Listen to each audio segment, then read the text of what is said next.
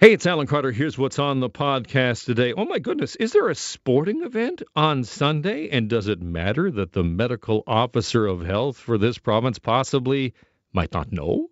Rob Benzie joins me to talk about Laurentian University and Tom Vanderbilt on his new book, Beginners. Let's get to it. Hey, happy Friday. I have given up. Absolutely given up. Today I am wearing a tracksuit to work. I am in the office in clothing that I would not have worn to go and get a bag of chips at the corner store a year ago. I wouldn't have. But I've given up. I got hope. No, don't get me wrong. I got hope. I'm still adhering to all of the measures, but the usual things, the societal norms, I'm done. Two things have happened to get me here. The second, which I'm going to get to, is the vaccine rollout. I'm going to tell you what the Prime Minister had to say outside of the cozy cottage. But the first thing came from the provincial government yesterday, and it has to do with personal grooming. Because the province has now announced that dogs can be better groomed than your local news anchor. Yes, Solicitor General Sylvia Jones' office saying that dog groomers can reopen to provide services to prevent, quote, foreseeable and reasonably imminent veterinary care. That includes clipping of nails, brushing of hair, and so on and so forth. We went deep. Here is the thing. Thank you, Doug. Here is the thing that I can tell you for sure, 100%, Hundo P, that tonight on the Global News between 5:30 and 6:30, if they were to replace me with a well-groomed dog, ratings would definitely go up. There's no question. That's a Hundo P, people. I can't handle the bad news anymore. So here's where Justin comes in. That's why there's a lot of anxiety and there's a lot of noise going on right now. Oh, thank you, Justin. There's a lot of anxiety and a lot of noise going on right now, and that's possibly why you're doing precisely what I'm doing, just saying, forget it. Forget it. Never wearing hard pants again. A belt? Forget it. There's a lot of anxiety and a lot of noise going on right now, says the Prime Minister. Thank you. And really what the Prime Minister was doing today in front of the cozy cottage is, man, he was going on the offense. Here he is again, the Prime Minister. We will get everyone vaccinated by September. I love the pregnant pause there. We will get everyone vaccinated by September. Thank you. He absolutely came out swinging on this thing. He's like, I am on the phone. I am actually calling the heads of these pharmaceutical companies on the regular. Doug Ford, I don't need the firecracker to be placed anywhere. I'm doing it. I'm there. Everybody stop freaking out. Methinks the Prime Minister protest too much. It's kind of telling the way that the information has been coming out, the way that the federal government doesn't know how many doses of Moderna we're going to get and all the rest of it, just seemed to be always on the back foot about the amount of doses that we're getting and the communication that's going from the federal government to the provincial government. But the Prime Minister is out there saying, don't worry about it. You're going to get vaccinated by, I think, what month was September. It's September. Thank you. I'm hoping that's September 2021. And then he goes to point out this whole COVAX thing, this thing that's making a lot of news right now about, Canada has butted in line and we're getting vaccines before developing nations. And we're just like, we're butting in and saying, hey, up here in the Great White North, we'll take those vaccines. Thank you very much. That's not the point. That's not what the thing is happening. We put money into it. We're going to take some vaccines, and we're also going to give some vaccines to developing nations. I'm not sure if that is the narrative that is flying in the country right now. So there's a couple of reasons why I've just gone to tracksuits now. And also because I feel like I'm kind of comfortable because over the course of the weekend we got a big weekend. Hey, Doug Ford. Hey, guys and gals. Oh, hey, Doug. How you doing? Yes, of course, this weekend it is Super Bowl Sunday. And this, I thought this was bold from the premier. Full disclosure, I'm a Brady fan. Oh, really? You just going to go out there and say, I'm a Tom Brady fan? I guess. All right. I guess that'll play. The message from Doug Ford goes on to say, stay at home. Stay at home. Don't be going to Super Bowl parties. And, I know people, and I bet you do too, who for them, Super Bowl Sunday is the social pinnacle of the year. Like, forget Christmas, Thanksgiving, Easter. Those all take a back seat to Super Bowl Sunday. So it's going to be tough this weekend. And that message from Doug Ford, that's appropriate. And it's good because apparently the guy in charge of the health response here in the province of Ontario, Dr. David Williams, he may just apparently have just learned of this whole Bowl du Super Bowl thing. Here is, oh my goodness, just hold on to the pigskin here. Try not to fumble it when you hear this. Here is Doc Williams responding to a question from journalist Randy Rath about whether Super Bowl parties being held this weekend could become super spreader events. Doc? So, Randy, I think this Sunday you're referring to the sports event? The sports event? There is no confusion. There's no confusion. There's a sporting event. Are you referring to a sporting event on Sunday? So just, here's the thing. Stay à la maison pour le jeu de football, s'il vous plaît. Even if Doc Williams is not aware I'm begging now. that there's a sporting event on Sunday. Doug knows, because Doug's a huge football fan, so there you go. Meanwhile, let's look at the facts of where we are right now, if you don't mind. Once again, we have a data problem. Toronto's numbers not accurately reflecting the past 24 hours. We've had this all week long, which is really super concerning, because there's all these data anomalies at a time where we're saying, well, we'll open the schools again. Sure, why not? And then we got Monty McNaughton saying, well, next week, Doug Ford's going to have an announcement about an announcement. And here we go again with the Ford government. Just kind of treating us all like we're watching, we're watching Lost. Yeah, I think that's the comparison, because it doesn't make any sense, but you got to tune into the next episode to figure out, maybe it will make sense, and then it never actually does. That's, I think, the comparison. Let's talk variants, because this is a big concern.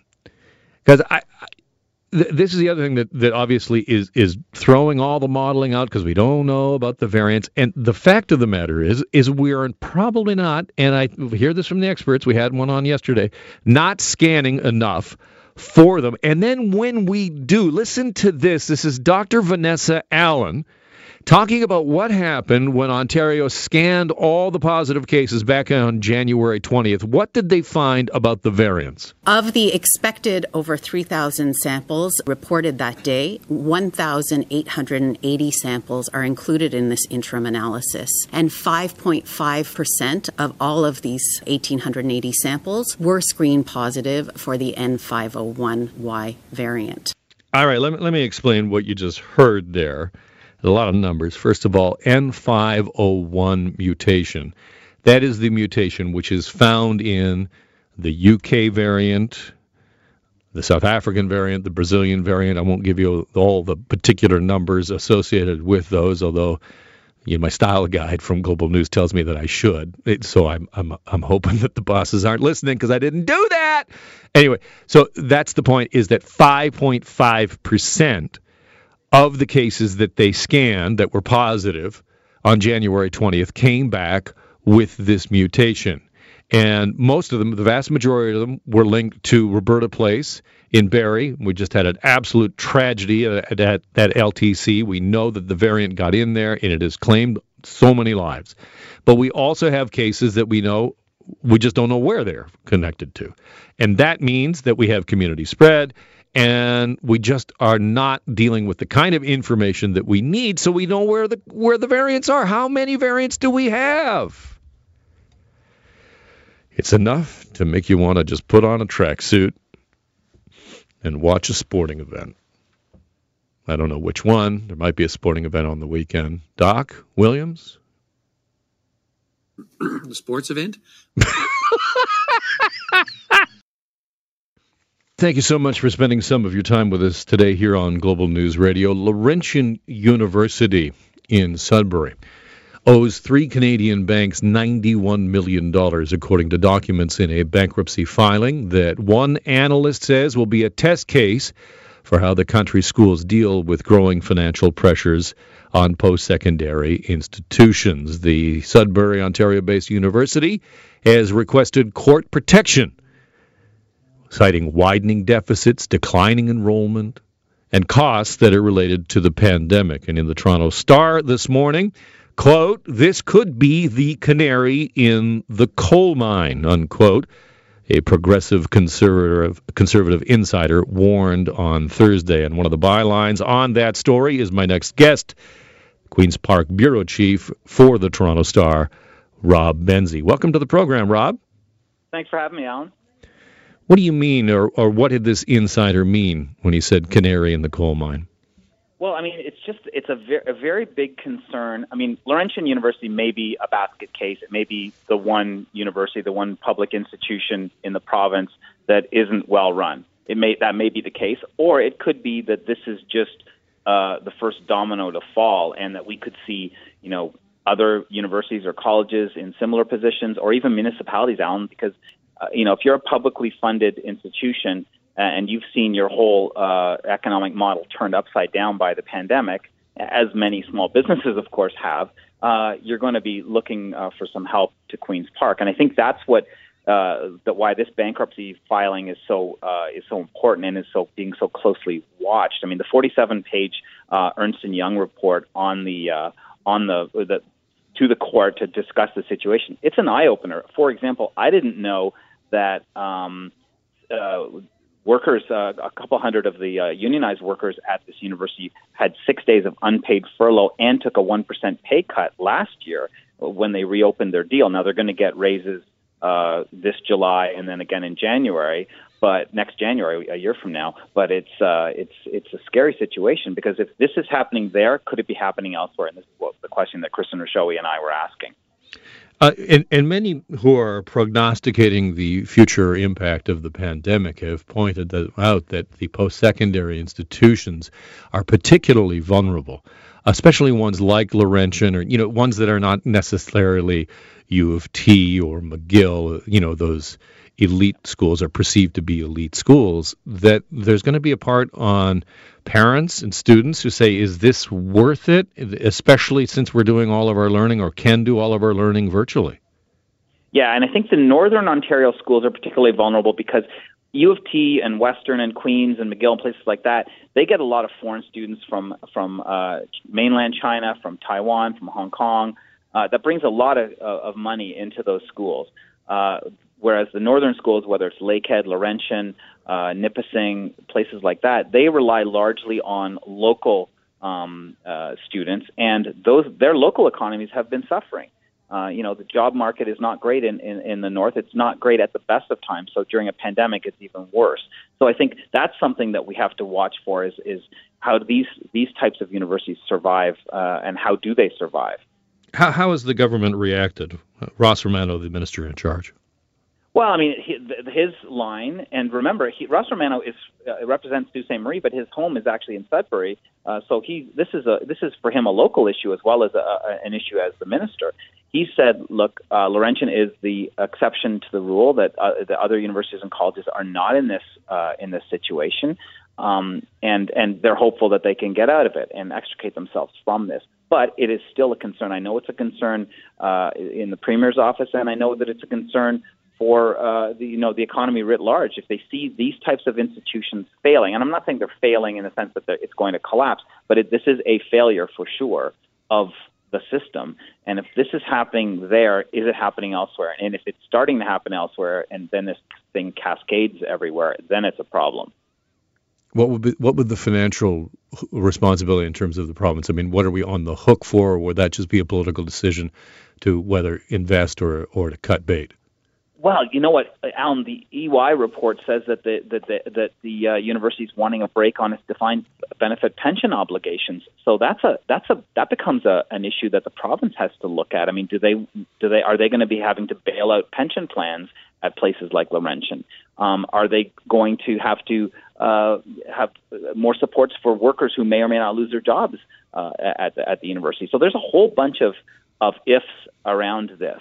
Now, it could just be that this is that Ross Romano is correct, that this is the one place where things haven't been particularly well run for the last few years, and it's maybe the exception and not the rule. And I'm sure that they hope that this isn't the norm, because if it is the norm, then we've got big problems. I mean, the economy is taking a bath right now anyway. We saw the StatsCan job numbers this morning were not great for January. It's not unexpected, because most of the job losses were in the retail sector, because of course there was no one shopping because they weren't able to go out shopping. But it's a scary time for the economy right now. Speaking with Rob Benzie, who is the Queen's Park bureau chief for the Toronto Star, and we have Doug Ford standing by as well. Doug's with us. Hey, guys and gals. There's part of the Premier's Super Bowl message today, which is, don't go to Super Bowl parties. This follows yesterday's question from our colleague Randy Rath, who asked Doc Williams about whether he was concerned about the Super Bowl being a super spreader event, and it appeared that the doc...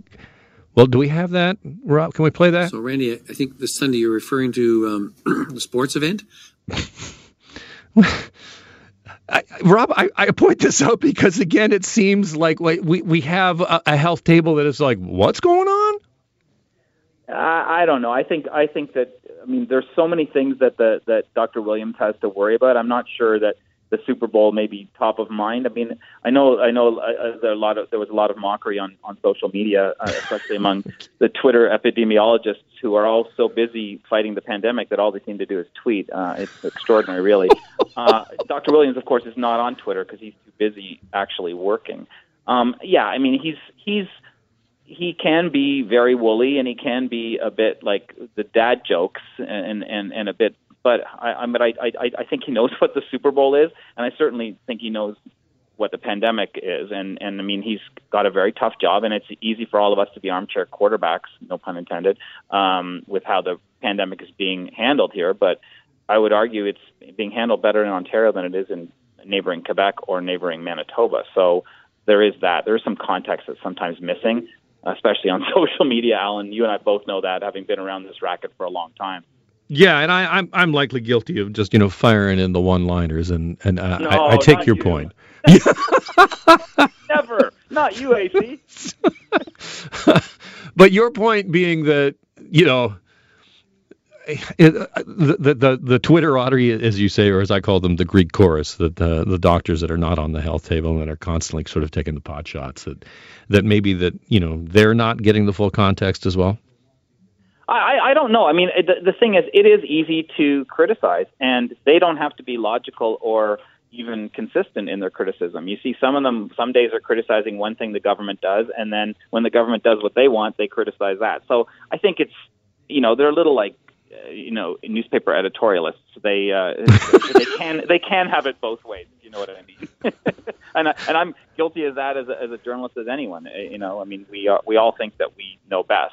I'm not sure, though, that it is a great use of anyone's time to spend every hour upon hour on Twitter. I don't think it's very constructive. No, I 100% agree with it. Can we just talk about polling and polling trends and what you're seeing with approval rating for Doug Ford, and then vis-a-vis what we're seeing for Prime Minister Justin Trudeau, which is increasingly shaky support as Canadians are so worried about the vaccine rollout? Yeah, I mean, we have a story that Susan Delacourt wrote on our front page this morning, Alan, that talks about a poll that they should be worried about, if I'm the federal Liberals, about talking about people blaming it's an abacus poll, people blaming the federal government for the vaccine rollout. We had a poll that Campaign Research did for us earlier this week that found 52% blamed the federal government for that, for those problems, and it should probably be 100% because there is no other level of government you can blame for the vaccine shortages. I think 10% or 15% blame the provincial government, but the provincial government doesn't have any role in procurement. Its role is in distribution, and you could argue that the provincial government here hasn't done a great job with distribution, but it's hard to distribute when you don't have anything that's been procured, so or you don't have adequate procurement. So I think this is something, and we saw this just moments ago, the Prime Minister in front of Rideau Cottage basically addressing a lot of the concerns that have been raised in the media about the vaccine shortages, and he's now talking to the presidents of the vaccine companies. It's not that long ago that Ford was that Premier Doug Ford was talking to the presidents of the pharmaceutical firms with the firecracker up the yin yang. Yeah, and the firecracker of the yin yang, which I know you love that image as I did. But and a lot of people again on social media were mocking Ford for that, saying, "Oh, come on, give me a break. It's not like that. You don't have to phone the pharma companies." Well, the Prime Minister is now doing it, and I think the Prime Minister is doing it because I think he knows that Canadians expect him to be on their case. I think I'm actually quite optimistic in the long run. I think that we will meet our targets for vaccines. I think that this is going to be a very troubling blip, as it were. But I think by the end of this year, I think we're going to look back on this time and say, "Oh, do you remember in February and January when we couldn't get enough vaccine, and now we're awash in it, and we have a glut, and we're going to be sending it to all the developing nations that we're actually kind of trying to get COVAX video from, or COVAX vaccine from right now." So I think it's important to have perspective. I think by the end of the year, the Prime Minister's targets will probably be met. And I think that we'll all look back on this time as, remember how jittery we were. It's like, Alan, this time about a year ago when we were all saying, why are we only doing 3,000 COVID tests a day when it should be 60,000? Right. And it's so quickly. It's important to remember when we first got the vaccine approved, and it was like, oh, Canada is going to be back of the line, and then they made the announcements about the procurements. Oh no, we're front of the line, and we just kind of whipsaw back and forth in terms of how we feel about it as the public. Yeah, exactly. And I think just the fact of the vaccine. I was speaking to my mother about this, who's she's 78 years old. She's going to be really happy I'm telling your audience that, but She hasn't had her shot yet. She still lives in her own home, and she's in good health, but she's ready for it. And I asked her, I said, "Are you worried about, when you're in line for the vaccine?" She said, "No." She said, "I'll get it when I get it." And she said, we should be happy that we have a vaccine because this has been so rapid. A year ago, we barely heard of COVID-19. Now we have several different vaccines. It is amazing when human beings put their mind on something constructive that we can actually get something done. That's a great perspective. Rob Benzie is the Queen's Park Bureau Chief for the Toronto Star. I always appreciate your time and coming on. Thanks, Rob. Thanks, Alan. Can an old dog learn new tricks? My next guest is an American journalist and best-selling author. Recently, when Tom Vanderbilt's daughter expressed an interest in playing chess, he decided to learn the game with her, ultimately playing in beginner chess tournaments, often against kids under the age of 10. And from there, he went on to try to learn other new skills, singing and surfing, for example. And along the way, looked at how the adult brain works and why we old dogs are often so reluctant to try to learn new tricks. Tom Vanderbilt's new book is called Beginners: The Joy and Transformative Power of Lifelong Learning. And he joins me on the line. Welcome to the program, Tom. Thank you, Alan. Great to be here. Well, let's begin with the central question. Can old dogs learn new tricks? Absolutely. I mean, there's a lot of messages out there, and these were things I had to overcome myself, that, the idea is it's too late to pick up something like chess or surfing or drawing or singing at, let's say, the age of 50. But I found myself that, one of the great things about being a beginner is that you make a lot of progress right in the beginning, which can be a very rewarding thing. And just give a couple examples. I met people in my journeys who were an 81-year-old learning to juggle for the first time, for example, a woman in her 70s learning to open water swim in the ocean in the Bahamas. So I think anything is possible. There's a lot of negative messaging out there, but it was one of my goals to sort of overcome that. Why is it a stigma around learning new things as we get older, or is there actually something in our brains that makes us less able to learn a new skill when we're older? It is a challenge to learn as we get older, especially to be a novice as we get older. That's very difficult. And when I was playing chess against my then 4-year-old daughter, for example, I mean, her brain was lightning fast, full. She hadn't learned that many things yet. So chess to her was, she could just feast her brain on that game, where I had many decades of things that I had already learned. And those things can tend to get in the way of learning a new skill. If you think about learning a language, it's much easier to learn a language as a child because you don't have that much stuff already in your brain. We adults have all these other, we have a whole history of growing up with a certain language, which makes it a challenge to learn that new language because it gets in the way. So I think both adults and children have their advantages and disadvantages when it comes to learning. But in a game of chess, I'll just say my daughter has seemingly won out in the end. She usually beats me. I found it so interesting, that your book begins with chess, and obviously you wrote that before the Queen's Gambit blew up. And I'm wondering, I just wondered what your perspective was to see this inexplicable rise of the popularity of chess. Yeah, I mean, well, it sort of comes and goes. I mean, back when Bobby Fischer was around, it was big, and then it went back down. And there's a new world champion the last few years, Magnus Carlsen, who's been very popular. But I mean, one of the great things for me about and I'm not going to say I'm a great chess player by any stretch of the imagination, but simply by finally plunging into the game and learning a little bit about it, beginning to appreciate some of the artistry and skill that goes on there, that when this movie did come out, I was now able to watch it with this level of appreciation that, would have been lost on me before. They tried to explain a little bit. They do a really good job with the chess in that movie, I should say, but it would have been like hearing a foreign language that I wouldn't understand. But now, I could really sort of appreciate some of that. So I think that's one of the, even if you're not going to get really great at something, taking on a new skill just brings you a new level of engagement with the world in all kinds of really interesting ways. Learning to draw changes the way you see. Learning to surf changes your whole relationship to the ocean, for example. So, that's another thing I'd like to impress upon people. You don't have to put in those 10,000 hours and become an expert level performer. There's a lot you can do in even 10 hours. I'm speaking with Tom Vanderbilt, whose new book is Beginners, The Joy and Transformative Power of Lifelong Learning.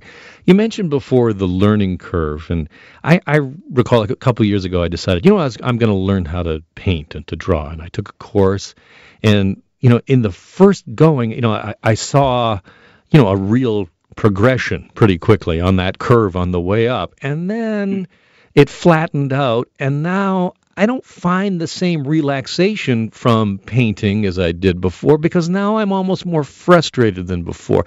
Talk to me about that process of learning something new.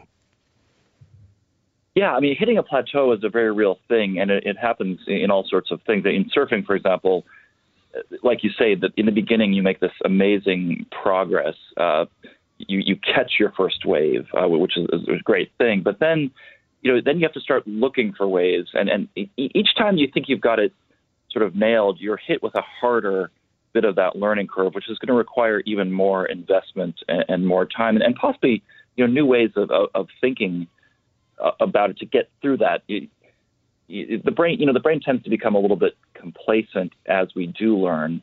And, it's often said that if it feels easy, you're not learning. So when I was doing juggling, for example, I would sort of get 3 balls in the beginning, and that felt great. But then I was doing it, almost with my eyes closed, and that really meant I wasn't learning. It had become automatic to me. Why did you pick juggling, by the way? I found that an interesting choice.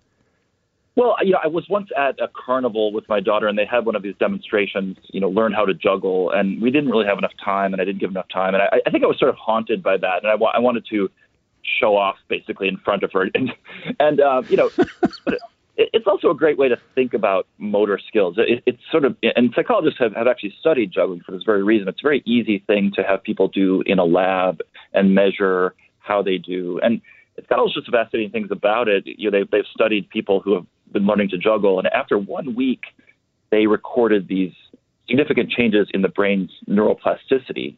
This is sort of the brain reshaping itself to, handle this new challenge of juggling. So that's another great thing about skill learning. It's just, it's sort of like a high-intensity workout for your brain. And if you learn different skills at the same time or in succession, you're putting your brain through these sort of different hurdles, which I think is nothing but good. When you look at the different skills that you tackled, chess, surfing, I kind of think I put singing in the middle as being a kind of partial intellectual and partial physical pursuit. But talk to me about the difference about doing something that is pure brain power like chess and something that is much more about physicality like surfing. Yeah, it's a great point because one of the things I did, for example, was make a wedding ring with a jeweler friend of mine because I had actually lost two of them while trying to learn to surf. My wife was actually not thrilled about this, but as someone who works with their hands all day, only in the sense that I push buttons on a keyboard, I really felt divorced from the idea of working with real things. So I wanted to do this, and I found that process very interesting because I felt it was as much about my fingers were sort of telling my brain what to do as much as my brain was telling what my fingers should do. There was a real almost two-way interaction, and sometimes it would sort of hurt in both of those areas. I was trying to do some very delicate move on this ring, which, by the way, had some sort of representations of chess pieces on the inside of the ring, which is a very cool feature. But I really took in the spirit of that. But did you go with a knight? That would be hard. Well, what piece did you put on the inside? Well, I did, one, I was the king, my wife is the queen, and I had one for my daughter. My daughter also actually wanted to be the queen, but she settled for bishop. She settled for bishop in the end. So, but, I just feel like there's something really, scientists speculate humans have this innate desire to use tools and to use their hands, and I really feel that, and making this ring was just a great way to sort of get back to that and felt incredibly therapeutic. And you're right, it was a challenge in a way that was entirely different to chess. I mean, chess, of course, you move physical pieces, but there's not much skill to that. It's really purely cerebral. It's interesting. Where are you now? Are you learning anything new? Have you decided, well, that's that, I'll close the book and move on? No, I mean, these were not things I really wanted to check off and say, been there, done that. They're all, sort of these life skills I like to think that continue to need further development. And as you mentioned before, you do hit certain plateaus where, well, if you want to progress to the next stage, I might have to work a little harder. But there's always something new on the horizon. I do have a short attention span. So welcome to being a journalist, I suppose. Exactly. Tom Vanderbilt, thank you so much for being on the program. I very much enjoyed your new book. Thank you. Tom Vanderbilt is an author and a journalist, and his new book is Beginners, The Joy and Transformative Power of Lifelong Learning. Well, that's it for me this week here on the Alan Carter Radio program. Thank you so much for spending some of your time with me today and throughout the week. Please remember to stay safe, be good to each other, and this is the most important thing. I say it all the time. I know you think, why are you preaching at me, Alan? Why are you preaching? You know why I'm preaching? It's because I'm right. And that is, take a moment today. Take just one moment and do something for yourself. Take a moment and tell yourself, damn, I'm good. I got this. That is the podcast for today. Don't forget the Alan Carter Show weekdays starting at noon.